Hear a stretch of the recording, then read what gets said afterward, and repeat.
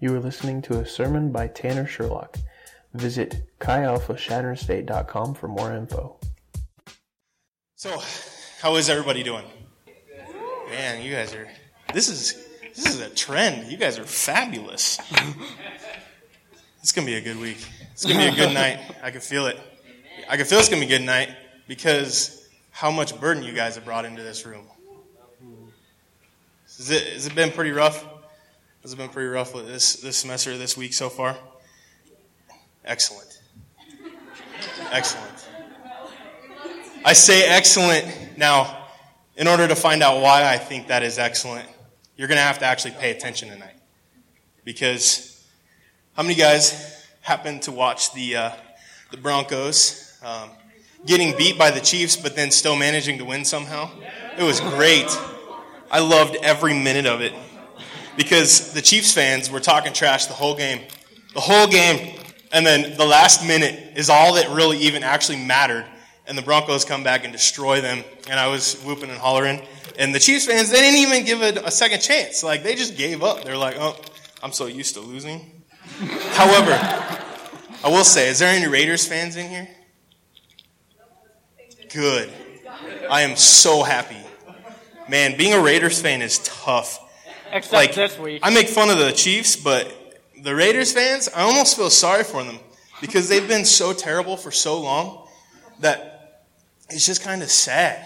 But if they take a note from Job, I'm going to eat my words here in about 10, 15 years because they're going to have like 6 championships all in a row because God's going to double down on them because they've been so miserable. It's going to be great. So you guys know Job. Speaking of Job, transitioned pretty smoothly into that. You guys know who Job is. You know, Job went through a lot. Now that's a guy who had stuff to complain about. I can't even imagine what Job went through. So now, keeping in mind what Job went through, how was your guys' week this week? Wow, so you guys had Job level crap in your life. Man, I underestimated the amount of burden you guys had. You guys are, wow, I'm impressed. What? I've now managed to make it an entire page in my sermon and not actually talk about anything beneficial. So I'm going to start out. We're going to be in 2 different places in Scripture today. Matthew 22 is where we're going to start out, and I'm just going to go real quick. Hearing that Jesus had silenced the Sadducees, the Pharisees got together. One of them, an expert in the law, tested him with this question: "Teacher, which is the greatest commandment in the law?" Jesus replied, "Love the Lord your God with all your heart and with all your soul and with all your mind. This is the first and greatest command. And the second is like this: love your neighbor as yourself. All the law and the prophets hang on these 2 commands." Man, Jesus was a wise man. If there was ever a moment in Scripture where there could be a literal mic drop, this is where I would imagine it happens. The Pharisees and the Sadducees come in, they're trying to trick him, and Jesus is like, "That's right." And then he just drops. He's good. Like 2 sentences is all he really has to say. It took me like 10 seconds to read that. And they were just sitting there going, "Holy crap." They probably wouldn't have said that because they were official and high and mighty and all that. But they'd be like, "Oh man." No, we wouldn't even say that. That's horrible. They'd be like, "Oh, bless your heart." They're all old ladies. Love the Lord your God with all your heart, soul, and mind. Long explanation short, Jesus is basically saying, first of all, you need to love God with every fiber, with every thought, with every action in your body. Now listen close. The first time I ever read this, I read it as, love the Lord your God. But I managed to interpret it as, serve the Lord your God. Somehow I managed to take love the Lord your God with all your heart, with all your soul, and with all your mind. And I translated it into my head as, and with my actions as, serve the Lord. There's a very big difference between correlation and causation. Correlation means there is a correlation between the 2. There's a common theme going on. Causation means one causes the other.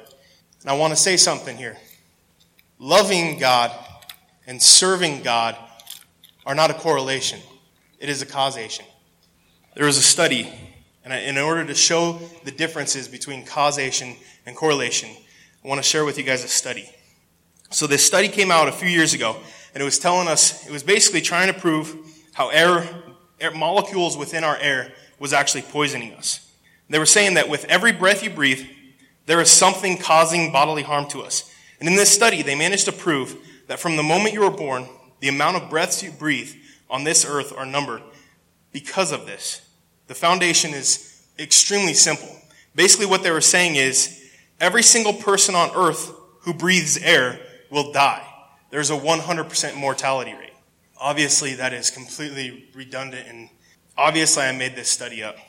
But what I'm getting at is breathing air doesn't cause you to die. However, there is a correlation because everybody breathes and everybody dies. And so what I'm saying is serving God is not a correlation of loving God. However, it occurs after you love God. When you love God with all your mind, with all your heart, with all your soul, out of that will come serving. However, they are not equal. And I want to point out the difference between the two before I continue. Last week I talked a little bit about how sometimes we can get caught up with our issues. And I hinted to the point that reading your Bible, praying, worshiping God, that all of that is in vain if you don't have the right mindset going into it. If you're doing it out of obligation where you're saying that if I read my Bible, if I pray, if I spend time with God, then His presence will be here. You're basically dumbing down into God into something that you can control. But if you do it out of love, and you do it out of respect, and you do it out of fear, and you do it in the right mindset, you do it keeping the first and second commands that Jesus gave us in mind, typically then the presence of God will come. I like to share an example of this is when Moses is approaching the burning bush. He first takes off his shoes and enters into the presence of God because he recognizes that the burning bush comes with the presence of God. So he takes off his shoes first. There is a correlation between him taking off his shoes and entering into the presence of God because he takes off his shoes because you were supposed to take off your shoes in order to enter into the presence of God. However, us reading our Bible and praying and spending time so that God will be there is basically like saying, I'm going to take my shoes off right now so that God's presence will enter here. What should your mindset be coming to Chi Alpha? Should you be coming to Chi Alpha so that you can serve God, or so that you can love God, so that you can love your neighbor? Pretty simple, isn't it? This is pretty simple stuff. And so what I'm saying is, if you come to Chi Alpha, the object of you coming to Chi Alpha, you should be doing it out of love for God. You should be wanting to spend time with God. Now, I'm not trying to say that I'm God. However, hopefully, at some points throughout the semester, God might actually use me to teach you something. But your mindset coming here, I want you to get your mindset right before you come here. I want you to come here because you love God and you want to enter into His presence, and because you love your neighbor, and because you want to help them out. You want to be there. You want to fellowship with them. You want to learn from them. You want to teach them out of love. So why do I stand up here? Why do I spend hours writing sermons, going over them? Why do I spend hours meeting with my small group leaders every single week? I don't do it. The reason I do it is because I care for you guys. I care for my small group leaders. I actually want to spend time studying. I could just literally, there are databases where you can copy and paste a sermon, and I could just stand up here and read it. However, I take the time to actually research the subjects. I actually take time to go over my sermons because I want to present something to you guys that I feel like God is wanting to tell you. And myself, I actually learn a lot from my own sermons. I spend time with my small group leaders because I care about them. I want to see them grow into leaders so that they can emulate that for the rest of you guys. I want them to spend time in their small groups because they care about you guys, not because of some duty that they hold to God or to Chi Alpha. The mindset carries you through the action. If I actually genuinely care about you guys, writing my sermon is going to be easy because there's nothing behind it, as far as nobody holding a whip to me saying I need to write my sermon. However, because I care about you guys, it makes writing my sermon a lot easier. How many of you guys know that when you have a subject that you actually enjoy, you usually do a lot better because it's easy to study, as opposed to chemistry, which nobody likes. And you actually have to study it really hard, and you're miserable every second of the way. You might do good, but the second you get done with that class, your only reaction is, man, I'm so glad I'm done with that class. And you never look at your books again. You throw them away, you burn them, because the bookstore doesn't give you any money back for them. So perhaps we should come in here with the intent to love God and to love our neighbor, correct? Look at your neighbor and say, I love you. Now look at your neighbor and say, I really mean that. Telling your neighbor that you love them doesn't mean that you want to go on a date with them.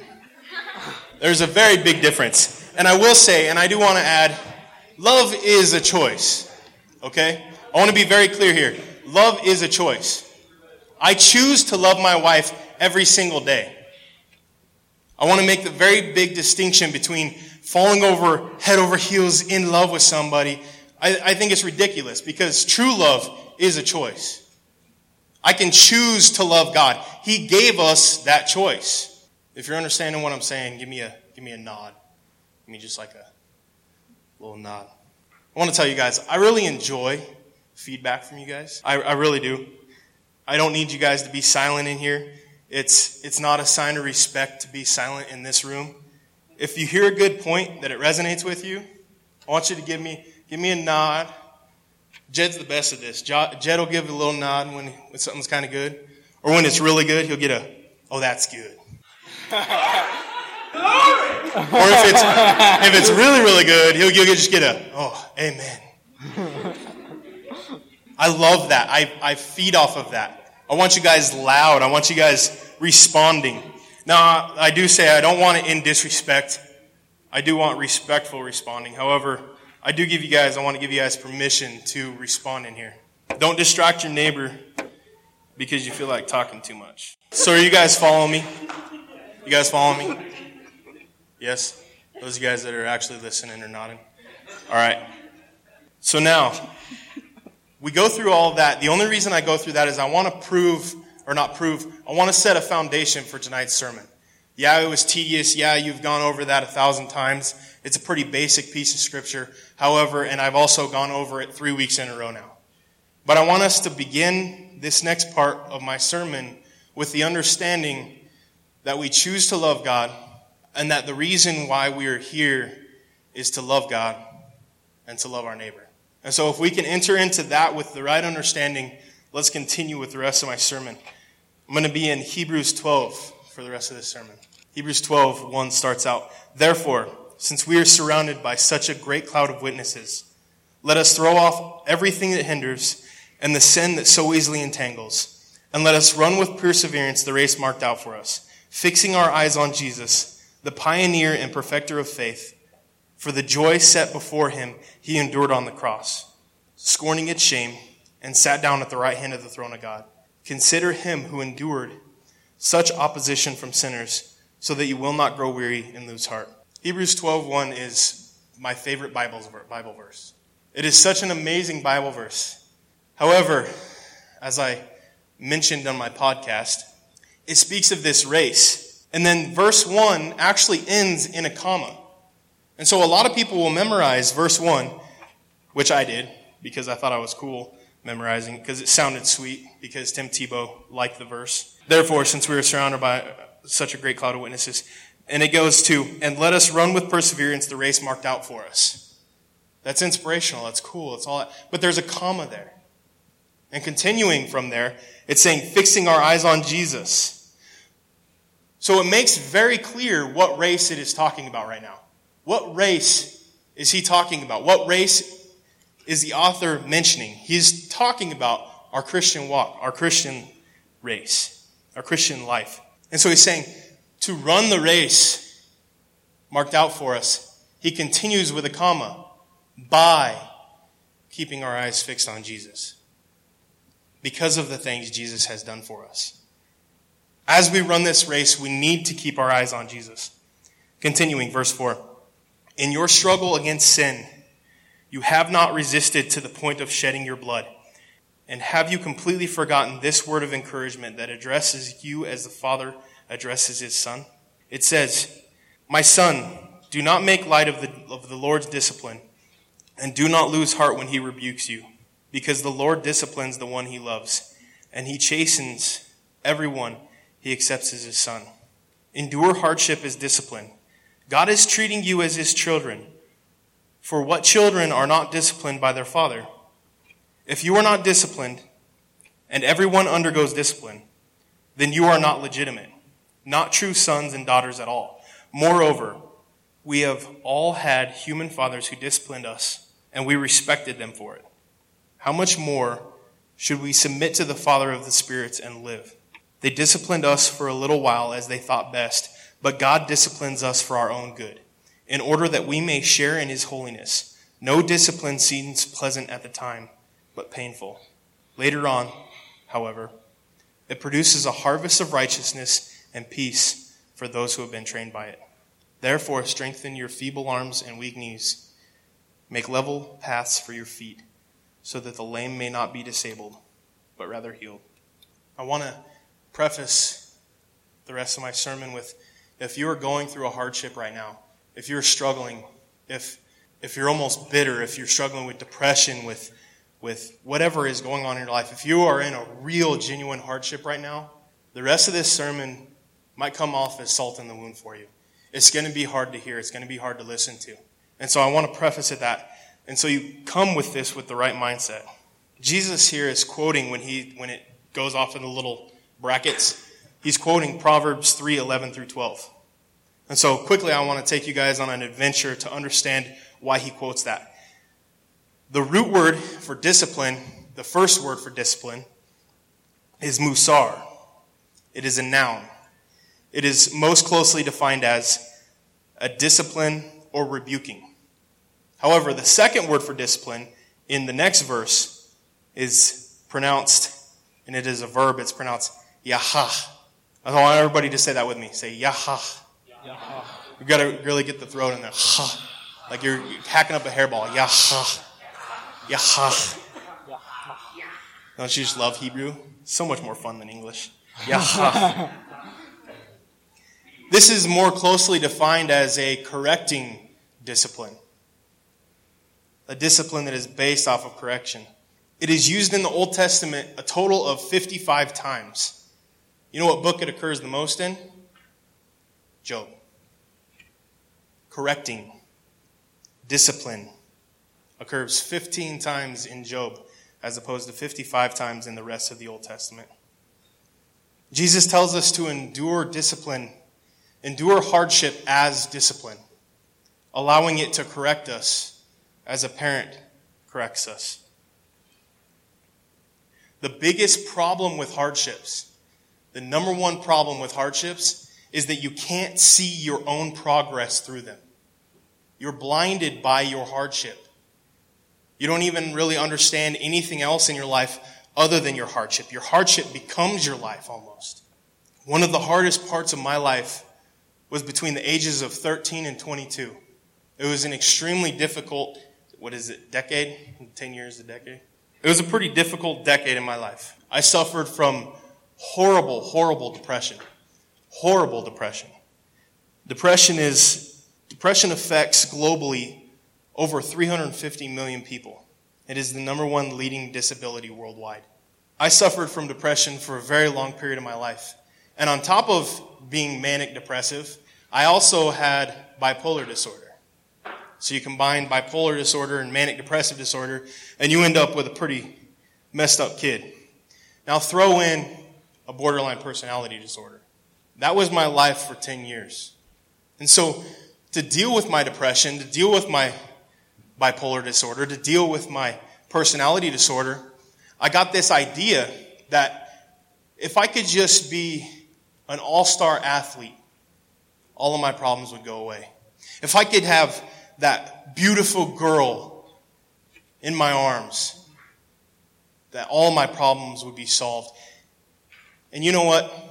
If that didn't solve it, at the very least, eventually, alcohol would solve it. I began filling my life with these different areas that I thought could somehow fill my life. That somehow being an all-star athlete would make me feel whole. Somehow having a girlfriend would make me feel good. I can tell you that waking up in a jail cell when you're 21 years old, I can tell you right then at that moment that none of those things filled that void in my life. And I still struggled from depression. I still struggle from bipolar disorder. And I still struggle with my borderline personality disorder. And I will tell you that as a result, I've learned a lot of things.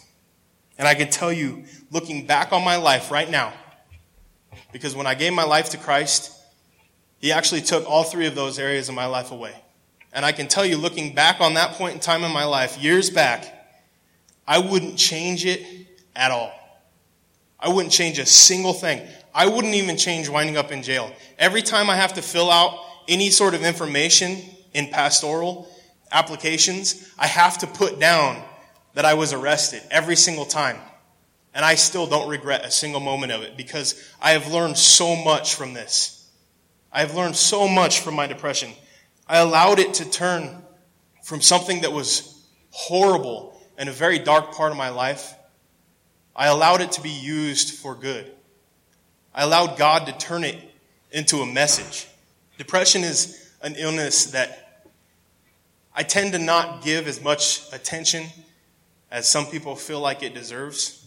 It's an area of my life I don't tend to talk about a whole lot. Sometimes I feel like we can get to the point where we give our hardships, we give our struggles, we give the pain in our life more attention than it really deserves.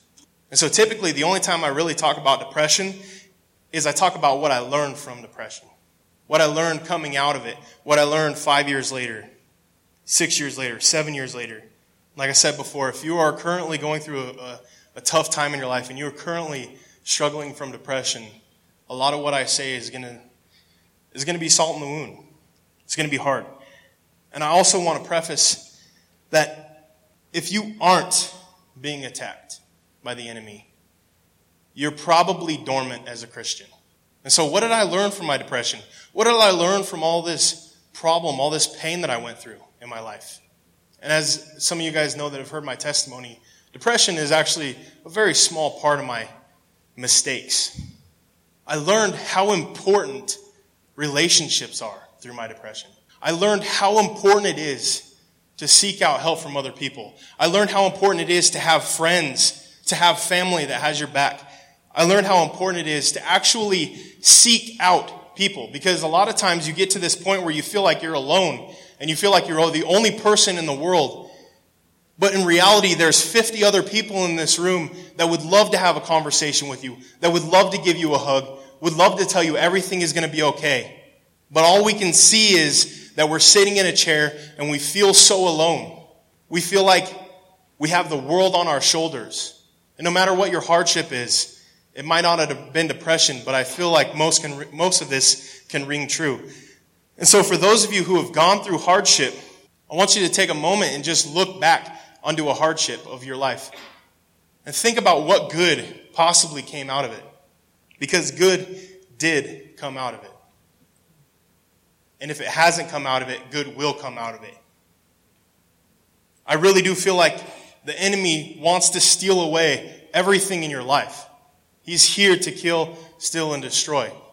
And so if you allow the enemy to do it, not only will he affect you during your hardship, once you come out of the hardship, he will rob you from any lessons you could have learned from it. He will rob you of any discipline that you could have obtained. And it'll push you farther away from God. Hardships will come.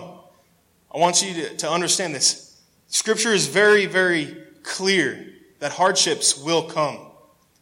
But we are to pray that we can endure them. And so I'm going to reread verse 11. No discipline seems pleasant at the time, but painful. Later on, however, it produces a harvest of righteousness and peace for those who have been trained by it. Therefore, strengthen your feeble arms and weak knees. Make level paths for your feet, so that the lame may not be disabled, but rather healed. Man, I love the note that it leaves us on right there. Make level paths for your feet, so that the lame will not be disabled, but healed. It is literally taking a mess and turning it into a message. It is taking your struggle with depression, and so that maybe someday you can actually feed into somebody else's life and give them life through the struggles you went through. You know that saying, God never gives us more than we can handle? I hate that saying. It is complete garbage. God never gives us more than He can handle. Sometimes it is more than you can handle, but you need to just stop trying to do it on your own and go to God out of love. Go to your neighbor out of love. You going through trials? Rejoice. Look to God. Keep your eyes on Jesus. Are you going through good times right now? Rejoice. Keep your eyes on Jesus and keep them firmly planted there.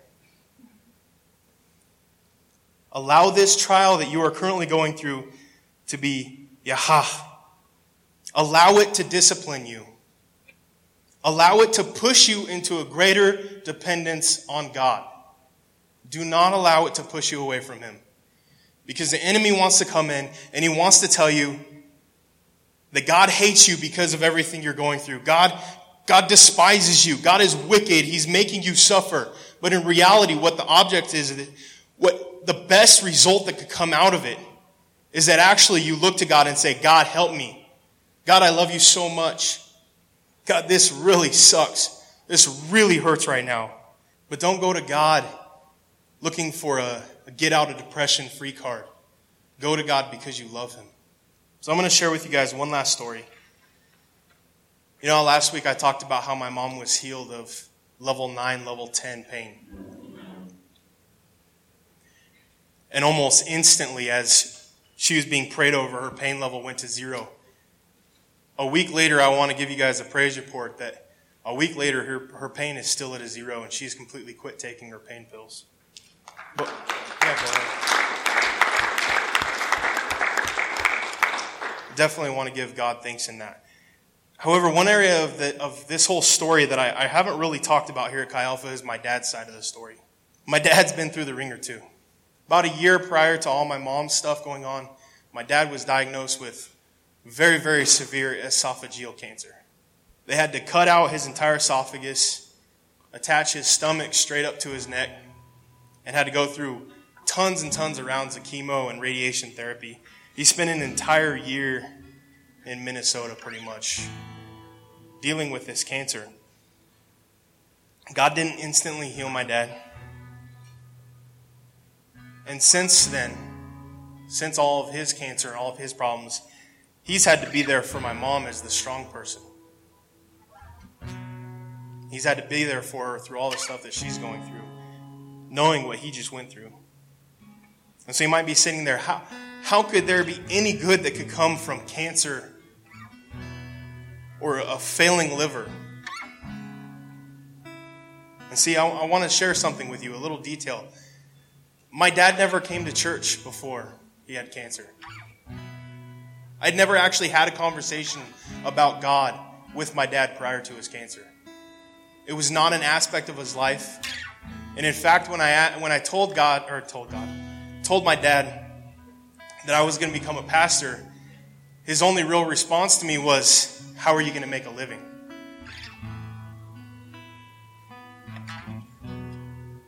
Since then, my dad had started going to church with my mom.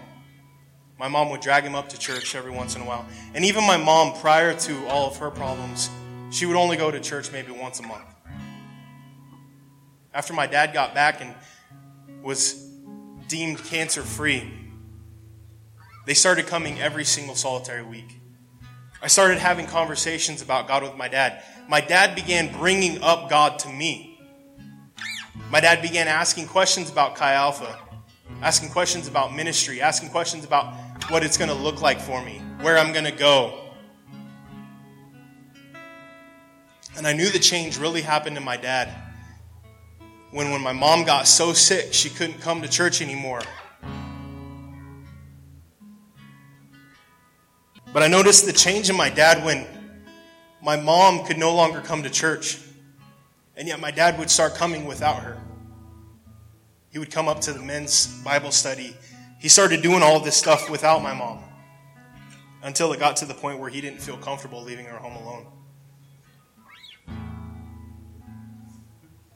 And so prior to my dad's cancer, that entire story of my dad getting close to God would have been unheard of. And I really do not believe that my dad would come into a relationship with God had he not got cancer and had my mom's liver not started going out. Now, don't get me wrong, I'm not going to stand up here and tell you that God caused my dad's cancer and caused my mom's liver to go out. That's a whole different story. We can have that conversation at another time and date. However, I am standing up here and I am telling you that God knew it was going to happen. And my dad allowed discipline in his life. He allowed himself to be corrected, and it drove him closer to God. With my depression, my alcoholism, all my decisions I made, those were consequences that were a direct result of my action. I made it happen. And when the discipline came, I allowed myself to be driven to God. And eventually I gave my life to Christ. He took away my depression. And I decided I would serve Him as long as I possibly could manage to serve Him, because I saw what He had done in my life. I wasn't focused on the depression anymore. I was focused on God. I wasn't focused on my alcohol problem anymore. I was focused on running as fast as I possibly could to God. My depression, my alcoholism, my problems were gone almost in an instant as soon as I began looking to God and looking to Christ. And I realized how much He truly loved us. He loved us so much that He's not going to allow your hardships to go to waste if you seek Him through it.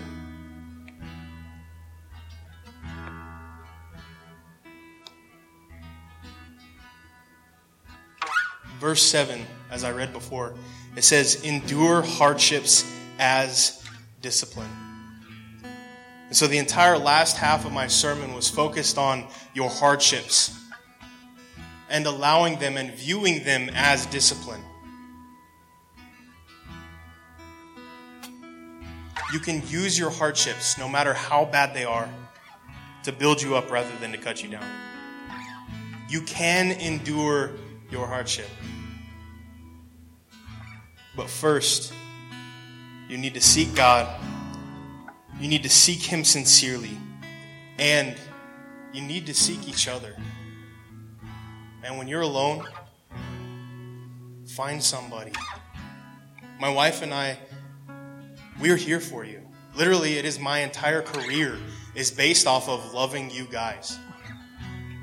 I have brought in staff.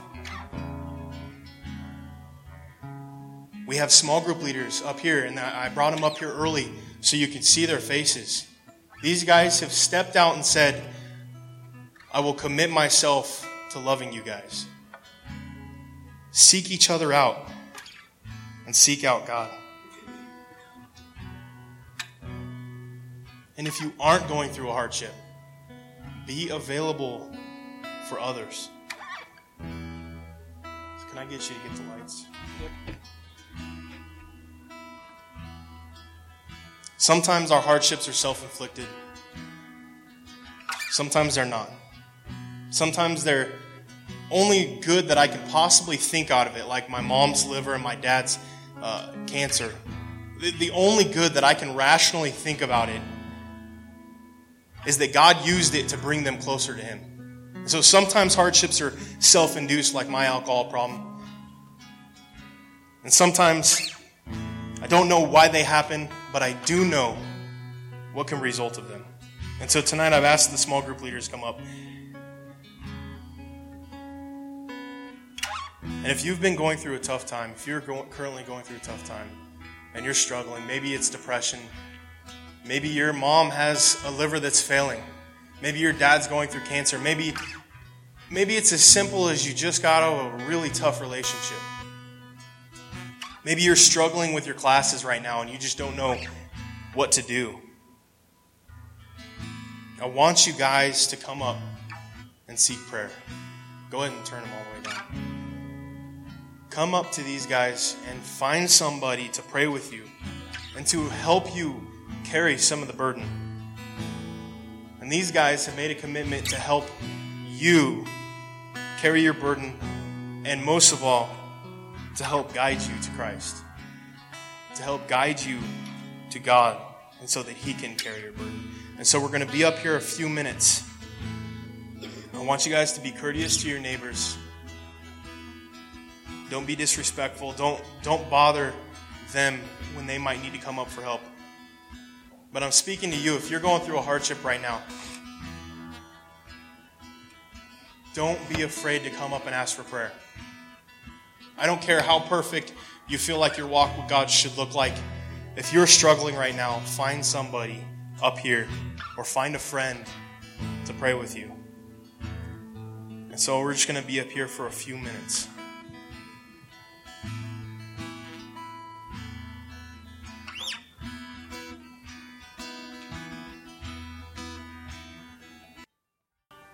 Tonight as you guys leave, I want you guys to keep verse 13 in your mind. Make level paths for your feet, so that the lame may not be disabled, but rather healed. I just feel like that verse needs to resonate with us as we go. That we can stop looking at our hardships as hardships. When I was writing this sermon, the first half of my sermon, which was a little more fun, a little more trying to get you guys involved, was super, super easy to write. The second half of this sermon, where it actually got down to talking about hardships, was really hard. It didn't sit well with me for a while until after I prayed about it a couple times, because one of the things about the Christian church these days is we've stopped talking about hardships. We've started talking about how everything is foofy and perfect, and when you go to God, everything, all your struggles go away and all this stuff. And I really feel like that's such a small part of the picture. I feel like Scripture teaches us how to live life. It doesn't tell us that all our hardships will go away. It doesn't tell us that the things that in life that suck, that death, that cancer, that all these things, it doesn't say that it's just going to instantly go away. However, over and over again in Hebrews, the whole book of Hebrews is such a tough book because it talks about the hard stuff in life, the hardships. And over again, after it talks about the hardship, it talks about how important it is to keep our eyes on Jesus. And as I was writing this sermon and just trying to get through it, it was tough because what I was asking you guys to do, and I understand that it's hard, I was asking you guys to come in here to a place where a lot of times we get to the point where church becomes this thing where I want you to only think about the good things and the good things so that you leave here feeling so amazing. But what I wanted you guys to do is come in here and look at your hardships on purpose. Purposefully look at your hardships, the crap in your life that you probably want to forget about. And I want you to look at your hardships and yet still leave here feeling good. And the only way to do that is to view your hardships as discipline and to keep your eyes on God. And so as you guys leave here, just keep verse 13 in your mind and remember that love of God, keeping your eyes on God out of love, not out of obligation, it makes a world of difference in our lives and our hardships. So let's pray. Lord, as Matthew 22 says, to love you with all of our heart, soul, mind, and to love our neighbors. Lord, I pray that you would help us. Lord, that you would help us keep our eyes on you, and you would help us to love you above all else. Lord, I just ask you to show us how to love each other better. Lord, I pray if we have a friend that is hurting, Lord, I pray that you would show us. You would show us when our friends are hurting. You would help us get over some of the struggles in our life just long enough to maybe be there for a friend. And Lord, if we're the ones who's going through the struggle, Lord, I pray that you would put friends in our life who will help point us to God.